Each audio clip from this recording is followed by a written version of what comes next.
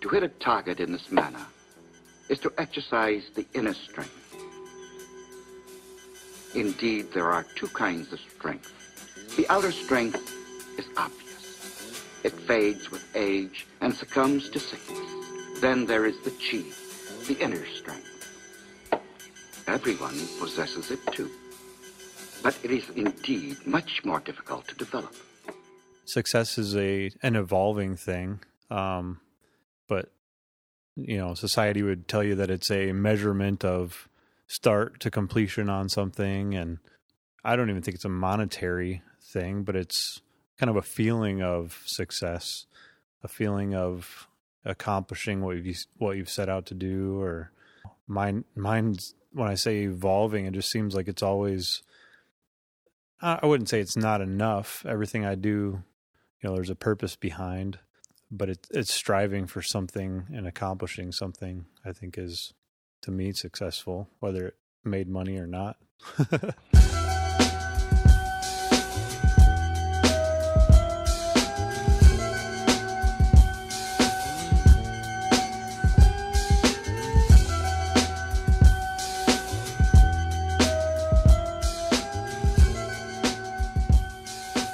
Hello and welcome to the Avi Om Experience. This podcast being the #1 rated spiritual podcast on iTunes. I want to thank every single one of you who continue to leave reviews and your feedback. It's super awesome. So once again, thank you very much. But let's get right into this conversation. This is a 2-part conversation that we have with Andrew. And for those of you who don't know, Andrew is the person that we are leasing our studio from. But not only that, but he himself is an entrepreneur. So we kind of bring them both together, the spiritual insight of what it means to, have a business, but then going through it with a certain type of awareness, bringing consciousness, elevating. So these are the podcasts that are also going to be going out to Mr. Gary Vee. So without further ado, these 2 episodes are going to be going out to him. And of course, they're all going out to you. So sit back and enjoy this week's Avi Om Experience.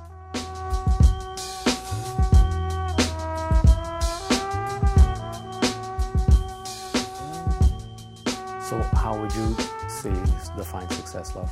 Success is an evolution of the soul, to be in its grandest version at any moment, at any time. Not necessarily from a monetary standpoint, but from a soul's perspective standpoint. What's going on, love? It's fun already. That's all right. More editing to do. It's I'm limiting the edits, so this is gonna go in just like this. Oh no, it's not. Yes. Oh Lord. 2 a week, so it's edits are gonna get less and less in order for us to do it. How you doing? Doing great. How are you? I'm doing good. What's going on? Busy day as usual. I think that's the repeated pattern that starts these podcasts. You say, "How are you doing, love?" And I say, "Great, but busy, but grateful." But it's good to be that, it's and I don't know if I mentioned this to you, and I might have mentioned it to you, but one of the things I find fascinating, and so I'm coming to the awareness, every morning I'm waking up, I'm thankful that I'm waking up, right? And we talked about that. Yes. But what's fascinating too is that I've come to the understanding that every day I wake up, I know that I'm one day closer to leaving the earth. It's an interesting perspective. And so I ask myself in the morning, what can I do that's important, And I know that sometimes I do things throughout the day that don't have any importance. But then but before I go to bed, I've been in this zone lately, I would say within the last maybe week and a half, 2 weeks, that I've been kind of in this place of asking that and knowing that I wake up and I'm thankful, but I also know that I'm one day closer to going back home. Right. Interesting.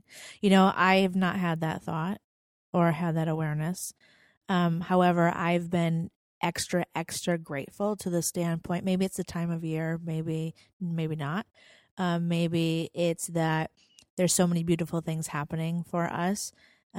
Meeting so many amazing people that when you see these energies come forth, that you just get flooded. Like, for instance, yesterday we had a young boy, about 6, and his dad come in, and they were getting a gift card for his wife, obviously the son's mom, and they'd never been in the studio before, and he just kind of came in and did his thing, and we had all the backjacks set up for meditation, and he was just meandering and almost as if like a kid in a candy store. And it was one of the most beautiful things to witness, that you see this little soul meander in this gorgeous space and just have a sense of peace and calm come over him, so much so that obviously we had Krishna Das, playing as the music. And his dad said, "What is this music?" And because clearly they're probably not listening to Krishna Das.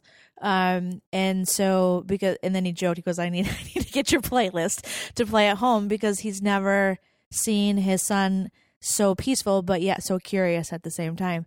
And he had to try to get him to leave for 10 minutes before he would leave the studio. And we talked about this at Halloween too. We had people come in, kids come in, flip their shoes off, jump on the couch and say, "Hey, come get me when we're all done, because I'm going to hang out here."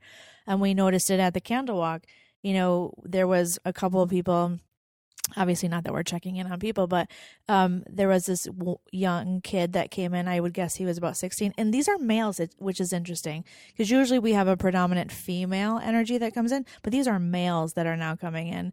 About 16 years old, and he just kept coming and sitting during candle walk. So obviously he was with a group of people, and he just kept coming in and sitting for like 15, 20 minutes, and then he'd leave.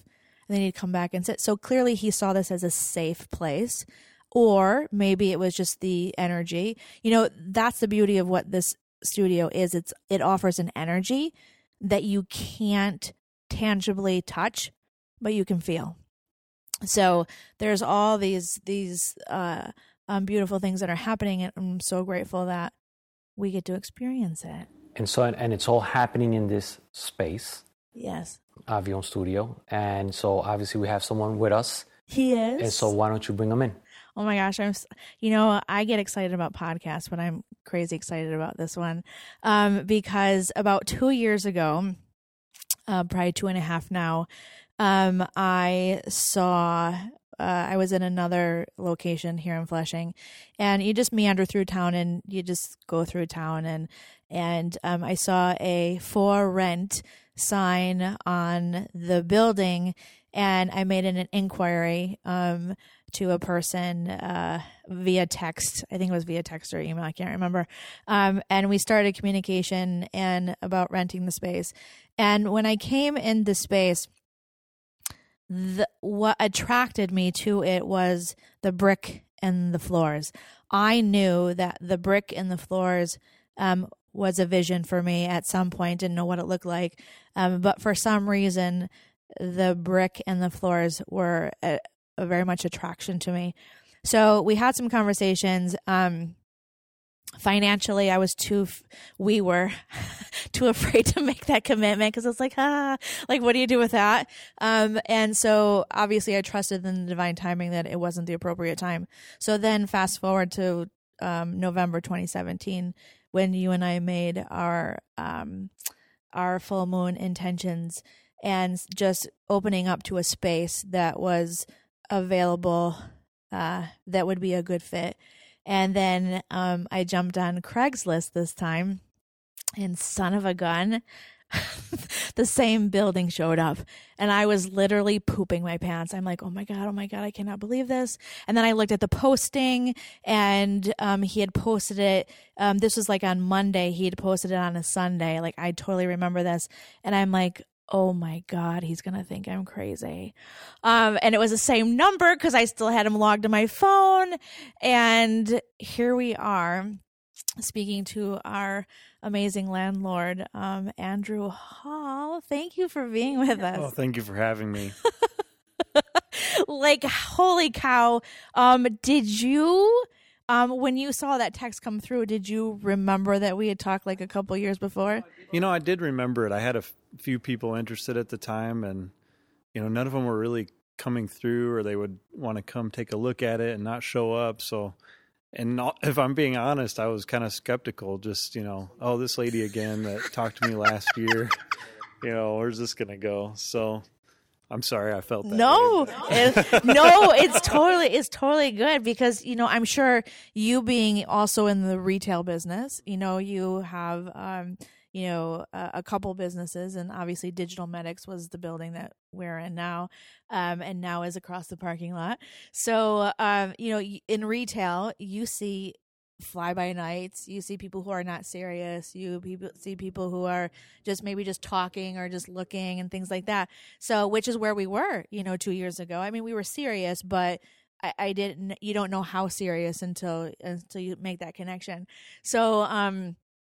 So when we came in to visit with you, maybe you felt more of an urgency, obviously, because the first time it was just me, and then the second time it was with Chris too. And did you feel that we were a little more serious the second time? Yeah, definitely. It definitely felt different. And when I mentioned that there was one other person interested, I think you guys reacted a little bit differently. Yeah, too, so. I was like, when we went home, I remember driving home, because we were in Grand Blanc at the time. I remember driving home, and I'm like, oh my gosh, like how? Of course, there's someone else interested. And then I was like praying, like, Andrew, please pick us, like, please pick us. And then we started talking about like Gary Vee and like entrepreneurship, and I'm like, minimalism. Yeah, right. So I'm just like, holy cow, like maybe this guy will totally connect with us, and it will be like a really good gig. But I also think that a meditation studio is a little foreign for Flushing. And also what we're doing is a little foreign. I've said this many times, I think we're ahead of time still. But, yoga was ahead of time, 10 years ago, and now it's on every corner. We feel that that's essentially where this is going to be at some point in the future. But, we're so glad you picked us. Yeah, when I heard the vision, it was kind of, and the plans that you guys had for the space, it was a no-brainer, really. Yeah. So we had too much space here for the computer repair shop. At one point in time, we did a lot more retail, and it just didn't make sense to have this huge, beautiful space for computer repair. So it just made a lot of sense to have you guys here. So one of the things that I want to do, though, is as I'm going to sidetrack this conversation a little bit, because you did mention the minimalism that you were interested in that. So my question is, how are you doing with that? With minimizing your life, if so, how are you doing with that? I was starting to do pretty well. Started to. That's not. Yeah. It's going to take a turn for a difference here, but I'm an entrepreneur, so things come up, opportunities to purchase a lot of computers and flip them, make a few bucks on that. I flipped a house out in Columbiaville, and you end up with things for staging the building and stuff that you don't leave with the house. And now I've got all that stuff I'm trying to offload. I've gotten into real estate a little bit more heavily and ended up clearing an entire house. I got an entire house contents for like $1,500. So now I've got a storage container in my acreage in the back that to prevent having a couple of storage units here and there I'm paying for monthly. So I've kind of felt like I'm going backwards here lately. It's interesting because we can bring this into this conversation when it comes to simplifying. And then I'm just going to say simplify instead of minimalizing. But when you're trying to simplify a business, it takes on a different form, because you have to really look at what's relevant, what's important especially when you're having, when you're doing a business. How many business ventures are you currently diving down into? It's been a little bit different. Like I had a building in Lapeer that I purchased, and it came with a salon, so I was kind of overseeing the management of that, doing a remodel there. Things kind of went south, and the girls left and found different places to go. So I'm kind of positive about what's going to happen with that space. Somebody's going to come along that's going to love the way it's set up, and if they don't, I'll sell the building and figure out the next thing I want to do. And that's exciting to me. What's the next thing going to be? It's interesting because I was going to ask you that too. Like, what is it that keeps you, going into this? Is it an addiction? I mean, some addictions are good. People might see it that way. I think it's just the excitement of, what's a challenge out there that somebody's experiencing that I can take and run with. Come up with a solution for it that everybody needs, that, I can build the software behind it. I can, make a system, put a system in place that's going to make it very efficient. I think that's what's exciting to me. Buying a salon and streamlining, the processes, the business I had in Arizona, kind of streamlined it a little bit and then ended up selling that. But, I think I'd have no fear to purchase a business or jump into a business I don't know a lot about, because I know about systems and how to make it more efficient. And in doing so, a lot of times it's minimizing, making it less complicated. And that's what I'm trying to do in my personal life as far as minimalism goes. My house is starting to get cleared out a bit and starting to see the walls, and, the simplifying of things is pretty rewarding. Even though I've got all this junk in the storage container in my yard, I'm still feeling like I'm minimizing my personal life, which is helpful. Right, and I think that's important too. I mean, even for us, trying to simplify, our business and trying to not over stress, what it is that we want to deliver, because we always want to give a good experience to people. But when we're not focused on a certain thing and we have so many different points, we're not focusing on the one thing that can give someone an experience. But that comes for us anyway with learning and streamlining what's important and what's not. What do you think about that? Yeah, I'm just over here chuckling because, Mr. Minimalism over here, who is running this podcast, Christopher, it's a daily venture on the minimalism trip here, obviously because we're living upstairs now. So, interestingly enough, I find a couple days later where he's cleared some things out that he doesn't tell me he's cleared out, but all of a sudden something's missing. And I'm just like, oh, it's just like a couple of hangers or something where he's, recycled or something like this. And he's always clearing out. Just is almost like he's a ninja. He's a ninja clearer because he can't stand it. And so this is where his addiction has become, of clearing out. He's doing really good now because, upstairs, I have my office, up there, and then there's a side desk that was supposed to be like a touchdown area that I've essentially taken over because I have a lot of projects going on right now, and you need space. You need space to create. So he's aware of that. So he's not said anything yet, but I know that I can feel the time crunching where he's going to start picking things up right behind me, which is interesting. But you do need space to create.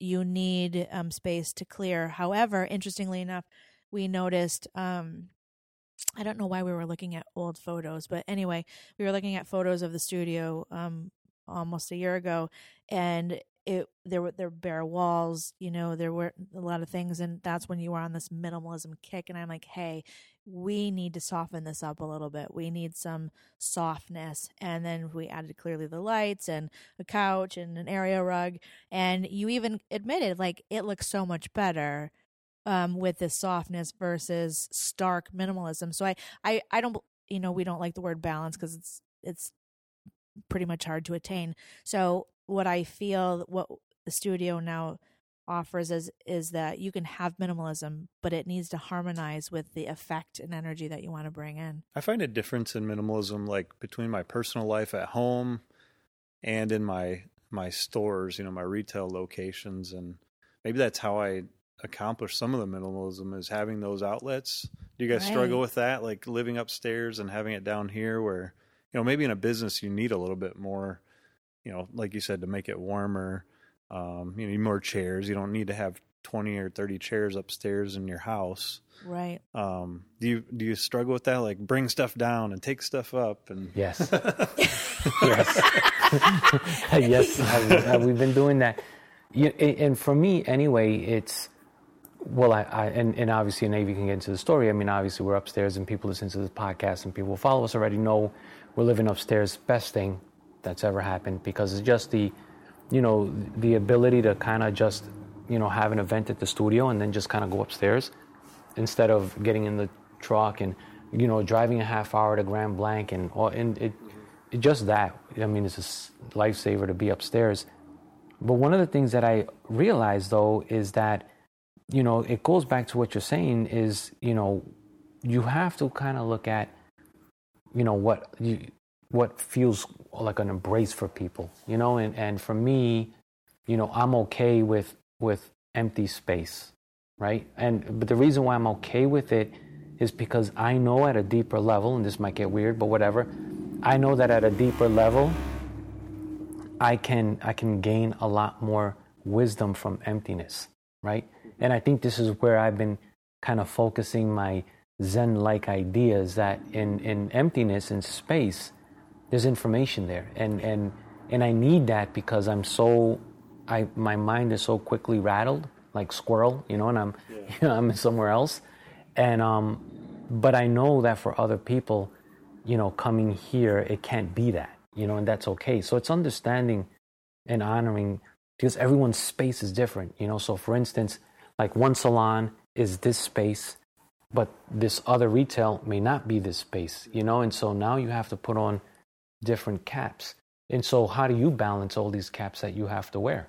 Yeah, it can be difficult. It's, a lot of people see all the things that I have to deal with and they wonder how I manage the stress. And I was listening to one of your other podcasts about stress, and I think I'm one of the people that kind of avoids dealing with it, honestly. And it's gotten easier. You need to come to the studio. Yeah, I need a meditation.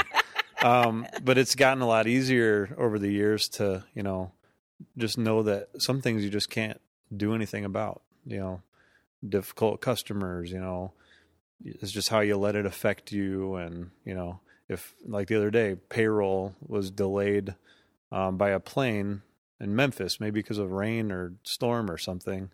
And, at one point I would have freaked out about that. Like, all my employees aren't going to get their checks tomorrow on time, and I'm going to have to, handwrite them. And, an hour later I get, an update that it's going to be on time. So you can't stress about everything, but it's like I said before, it's systems, putting systems into place, managing the systems that you've put into place. And that helps me to deal with the stress. I'm a big risk taker. So, I guess that just comes with the territory. But if you don't fail at something like the salon, I feel, sometimes I want to beat myself up that didn't work out the way I had hoped it did.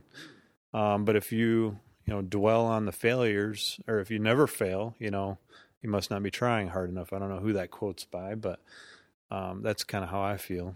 So, but if you can extract the failure, quote unquote, like, what did you gain from that? Like, what insight did that give you? And I won't get into too many details on what went wrong there, but I think some communication could have gone a little bit better.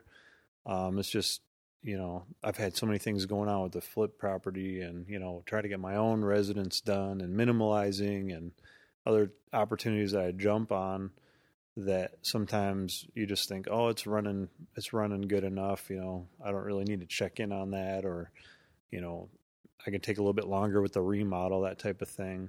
So you just analyze a little bit more, where you went wrong without dwelling on it too much. But, if I had to take a learning experience away from that, it would be communicating with the people that are working for you, and, having them feel more comfortable with the direction that you're taking.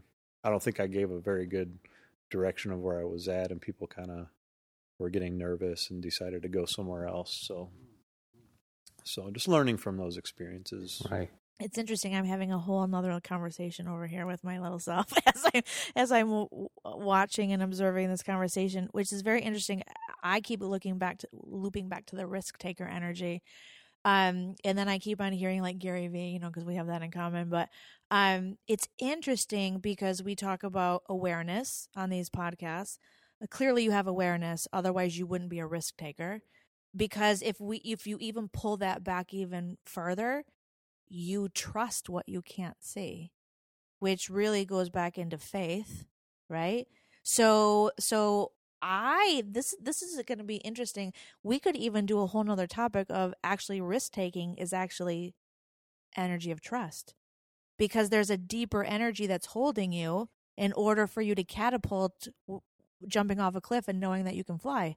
So that goes back to awareness too. I've never made that until just right now, but which I love, because there's a risk, financially in doing what we're doing here with, obviously you have to have business in order to sustain, obviously living upstairs and downstairs now, and then taking the risk that this is the right place, that we're doing the right thing. And we knew it on a trusting level.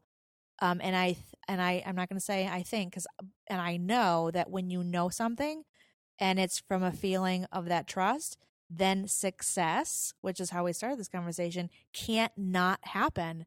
So your risk taking is actually trust taking, and your success will happen because of that. Yeah, it's believing in yourself, really. Yeah. Yeah. So when you trust, there is no risk. No, there is no risk when you trust. But you, like you're saying, when there's never, we see trust as one path and risk as another. We see risk as being scary or not responsible or fly by nightish. That's just my consumption of it, but that's how you hear of risk taking, like especially in financial situations or stock market or high risk, low risk, yada yada yada, and it's like, when you're playing roulette, yeah, that's what it would be. But if you pull it back from an awareness perspective versus an unawareness perspective, awareness is trust. It's got to be what it is. Yeah, that's pretty interesting. I like that. I don't know if we've reached our Gary Vee quota yet, as far as referring to him. But we never reach that quota. As far as entrepreneurism goes, it's not for everybody, and there's people that just can't take risks, or just get paralyzed when it's time to take a risk or take that next step. And that's exciting to me, is that I can take a risk. Like, a lot of my friends think I'm crazy, or maybe not so much now, but they used to say, "You're crazy. You're really doing that," or So I guess that keeps me motivated as well. So was it always like that for you? Yeah, it kind of has been. I mean, I've worked for corporate America for a while in the past, and got sought out by a headhunter to go work for some other larger companies. But I always wanted to work for myself. Like, I wanted, however hard I work, to have the ability to be rewarded based on how many hours I put in or what my vision was. And so I've always been that way. I've been on eBay since the day it started, buying and selling Pez dispensers, and it makes it challenging to be a minimalist when you've got that entrepreneurial spirit. It was awesome to see. I'm going to go back to Gary Vee again. His whole garage sailing thing. I've been doing that forever. Yeah. And it was like, I don't know, it was kind of affirming to me that I am an entrepreneur. That's kind of how I was born and how I'm wired, and I can always find something and sell it for twice as much. At what age did it start for you? Do you remember? I would have been 97, so I would have been, I'm not good at math, so it's probably good I'm an entrepreneur. Under 15 years old? Yeah, I was born in 81, so I would have been 16, barely driving. Yeah, you see that, I always, and it's a common thing, I feel that most entrepreneurs, they start when they're, always started 9 years old, 10 years old, Gary Vee talking about lemonade stands, and obviously you under the age of 20. Paper routes, 12 years old, I think. And I was not that. At 16, I was not thinking, let me try to make my own business or flip Pez dispensers. At 16, I was chasing girls. That was my thing. And so, but that never came to me, which is obviously, because I don't have an entrepreneur mindset. I don't, and what I know is only because, I enjoy reading and I enjoy, capturing information of stuff I don't know. AV has that more, drive towards that, because for you, it started at a young age too. Mm-hmm. Yeah, the awareness started, really young, like 3 to 4, with, seeing things. But I was playing bank, in the garage through through the slide window in the garage, with bicycles and everything. I was playing bank like at 5 years old, with currency and things like that. So, but I got caught up in you got to do this, you got to do this, you got to do this, and you got to do this. I got caught in that cycle. I think it's because that's how you grow up. That's what you see everyone else doing. So, I'm not ashamed of that. I needed all that in order to get where I'm at.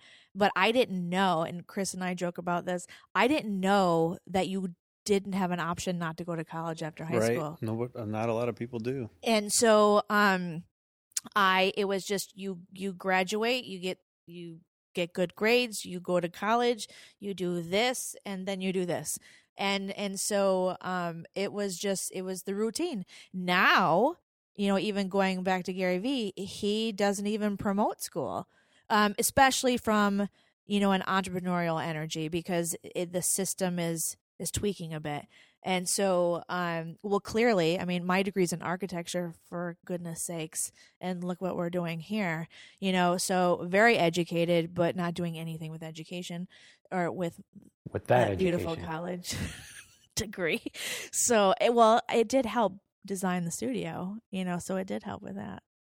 Well, magazines can do that too. What's that? Magazines can do that too. Pinterest can do that too. We could have a whole podcast episode on education if you start getting into that. Right. Well, let's touch that. Just sweep it a little bit. I mean, what are your, because obviously we had, for those listening to the podcast, we had Serena on one of the podcasts, and we were curious about her education. What she thought about education, if you heard it or not. And she has an interesting perspective, perhaps maybe similar to what you may or may not say. But I'm curious to see, what's your view on education? I was fortunate. I stayed home. I couldn't learn enough about technology at the time. Even in high school, I was pretty bored. I wasn't a great student. I was probably a 3.0 grade point average, but I would take I went to Flushing, and we didn't have any programming classes, and that's what my passion was. So I would take my programming books that I went to Borders and bought, on the weekend, and I'd sit in class, in government class, and I'd read through these programming books, and then I'd go home. You weren't allowed to have a tablet or a laptop or whatever in class. I'd go home and sit on the family computer and try to program what I learned, make these little QBasic, programs. And so I was on a mission to learn that. And so I went to college, and I started studying computer science, and, a lot of the people in the class with me didn't have a lot of real world skills when it came to technology. They were just there to learn every single thing that they could possibly learn in a classroom setting. So it was kind of a turnoff to me. It was and as I went on, I probably have 6 years worth of college education, but I don't have a degree to speak for, which has bothered me somewhat. It's always been a personal goal to do it, but I'm not going to go into debt. I'm not going to go, spend the ridiculous dollar amount per course hour to get this degree that really doesn't mean a lot. I've never once looked at one of my employees' resumes or anybody that I've interviewed and said, "Oh, you have a degree from ITT," that doesn't even exist anymore. Right. I'm going to hire you over so and so. I don't look at that. So I don't, I know there's certain things that you have to have a degree for. I don't want a doctor that didn't go through the schooling, consulting with me on medical stuff. But college, I think, in certain arenas is not necessary. If you've got the drive and you've got the gumption to get the job done. I think I heard that in one of Gary Vee's keynotes the other day, and I can't agree with him more. Something's got to change in the way that these kids are getting these huge amount of debt. I had one employee that had over $100,000 in student loans, and even more with his wife, and it's painful. It's painful to hear. They start out and they can never get ahead. Yeah. Right. Yeah. So, and I can't afford to pay them enough to keep them there and pay those student loans when they start. So it's kind of a double-edged sword, but wow. Yeah. So it's not for everybody. I think there's a lot of STEM stuff. I could talk about education for quite a while, but there's a lot of STEM stuff out there. There's a lot of, CNC jobs that you can make a pretty good, yearly salary right out of high school, and they'll even train you to do it. So, but you do have to find your passion and what you want to do. And, to be a veterinarian, you need to go to college, and you need to get that degree to do it. So what I'm finding, first I have a question, and then I'm going to talk about my findings, but what do you look for when you hire someone? It's kind of tough because the people that I have some great employees, great team members. But the people that you look for, that have a drive, that, you want to be kind of a hybrid employee. You want them to be sales minded, customer service oriented, and, good with support or the potential of supporting. Those individuals that have all of those qualities are out running their own business in the same field. So it's kind of a difficult situation. So, it's been really tough to find. I need to hire somebody right now. It's been very difficult to find the right candidate. So I don't really look for the degree. I look for the ability to, and they don't even have to be super tech minded. Just somebody that, is a good people person, knows how to use Google, and not afraid to talk to people. That's another challenge that we run into now. And I can be that way. Leave a voicemail for me. I want to hear what you're wanting to call me about, and then I'll return your phone call. Right. I want to have all the information I need. And some people just avoid the phone. They just want to text. They just want to email. And that's fine for some, but we need people that aren't afraid to talk on the phone. That's a whole different ball of wax. Yeah. Wow, that's interesting. One of the other things that I'm finding is that, and you just kind of touched on it, when, you have qualified people, but yet they're going to leave soon because they're going to go do their own venture. But what I'm finding very interesting with the people that I'm working with or speaking to is that people are not wanting to follow the system anymore, meaning that they don't want to go to work for someone. They're not going to put up with the rules, regulations, and procedures any longer because they want to do what they want to do. And not from a selfish standpoint, but I feel that where we're moving in the world that we're moving to is more empowering of what drives our passion instead of, I just need to get a job, and which is good. But there's also, we're going to go back to that risk taker word. There's a lot of people who don't want that. There's a lot of people that just want to show up behind the desk and not step out. And so that's where it's going to be interesting to see how, because I hear people say that they're going to leave their job for 10 years. They're never going to leave. They're going to talk about leaving, but they're never going to leave. They don't have that drive to step out in that fear base, which really goes back to trusting. They could. And the risk, right? And the risk, but they won't do it, which is fine. I mean, there's a time and space for everyone. It all works how it's supposed to work. But I do feel a sense of empowerment with people right now where they're not happy at work. They're going to work just to get a paycheck. They're not going to work because they want to be there. So it's a very interesting place that we're in right now, which I feel that the colleges are probably going to start having, if they're not worried already by listening to people like Gary, they need to start being worried, because either that or they need to make it more amicable from a pricing standpoint to even go there. Just keep on raising the prices as they've been doing for the past 10 years. But this is right. So this is the thing, when you step back, and you just kind of scale college on a common sense thing, right? So now this is what this is what's happening, right? You have a kid who's, they graduate high school, 16, 17, 18 years old, whatever. So they're in that age bracket, and you sit them across from you, and you're telling this kid who can't even legally drink yet, okay, son or daughter or gal, you're going to make a decision, but before you make this decision, I want to let you know that whatever decision you're going to make, you're going to be locked to that decision. And by that way, that decision you're going to make is a $70,000 decision. So what do you want to do? And so most people who go to these schools, these colleges, they go in the first 2 years not knowing what they want to do. And they make themselves feel good by saying, well, I'm just going to take the basics, the general classes. That was me. Right? Yeah. And the college is like, you know what? that's a great idea.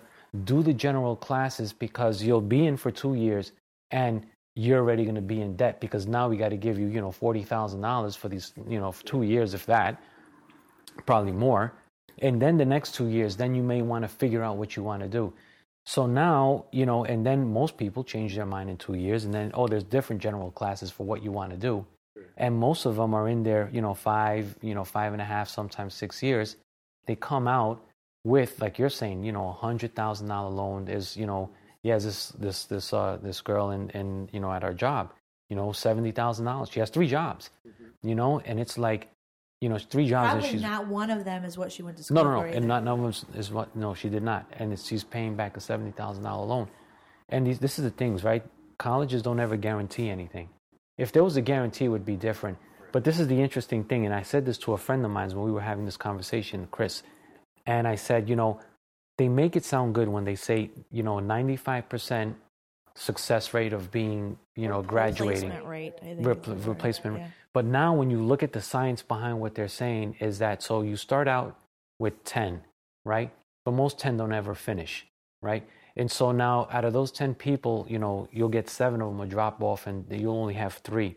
And when you say it's a 90% placement, all you're really doing is placing 2 out of 3.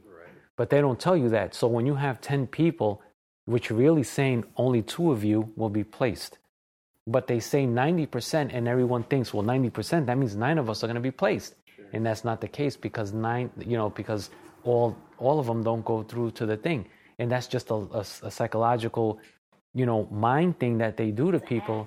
Right. Yeah. I mean, I read this and I'm like, that makes so much sense. That's interesting because that's what the college I went to said. They said, look around right now. And they played it off that it was I'm not saying that they were manipulating, but it's interesting that we're having this conversation. Well, it is. They played it that the program is so difficult, people don't finish because it's too challenging. And so then that's like, I'm going to finish. But they said, look around because, 90% of you, I don't remember the number, 80% of you will not be here. You will not see these people in your graduating class. And it was true. I mean, it was 100% true. A lot of people didn't finish. I had a job before I graduated. There was that placement, right? And I had a very good job, and the job, but that also goes back to not the education. It goes back to the person who's driving it, which goes back to what we talk about, Gary. It's you can't not participate in this. You either are going to go in 150% or you're not going to go in. And you as a business owner, you see that, I'm sure, with employees. I know that the conversation I'll have with my kids about further education or higher education will be a lot different than it was with my dad and myself. Right. I could imagine, like, how would you steer it's that? Like, I think I would, they're pretty young, so it's going to be interesting to see. My oldest daughter, she's one that won't have an issue figuring out what she wants to do, but my son might be different. Who knows what's going to happen in the next 12 years. But it'll be interesting. I wouldn't force them to go to college right away. I'm not going to tell them they need to get a government job with a pension. And, I want to say to my dad, how's that working out for you quite a bit? But I won't go into it anymore because he'll probably listen to this. But it'll be interesting to see how I kind of guide him, just, what his interests and skills are. And, my daughter seems to have the entrepreneurial spirit already. She's making these rice bags and selling them out like crazy. She can't keep up with the orders that she's sewing on her sewing machine. And that's an entrepreneur right there. And, Dad, we have to go to Joann's. I need some more fabric. Dad, we have to go to Sam's. I need some more rice for these bags. I have to get them done, So it'll be, I'm really enjoying seeing where their personalities go. And how old is she? She's 12. Wow. That's awesome. Yeah. So it's kind of scary at the same time too, because I know how busy I've made myself in the past with, trying to get a business going, and I don't want to see that get too out of, I can't think of the term I'm looking for, but too out of whack, I guess. Right, but I mean, is that something that you would want to shift within yourself as far as where you're at now? And I think I've slowed down a bit. I've got a couple of ideas, and I'm not just jumping right on them, like opening a shop tomorrow. I'm being more thoughtful and in my risks that I take, I guess, and, you know, planning out the software before I roll it out, and, you know, afraid to ask opinions on certain things because I have some pretty good ideas I'm afraid that somebody might grab and run with. It's happened before, but I think I'm, you know, kind of slowing down, eliminating a few things off my plate to make room for some more long-term, you know, goals and ideas that I have. So I would try to steer my kids in that direction. You know, don't bite off more than you can chew at once. It can, you know, do everything in moderation and still be a risk taker and still be an entrepreneur. So I'm still figuring that out.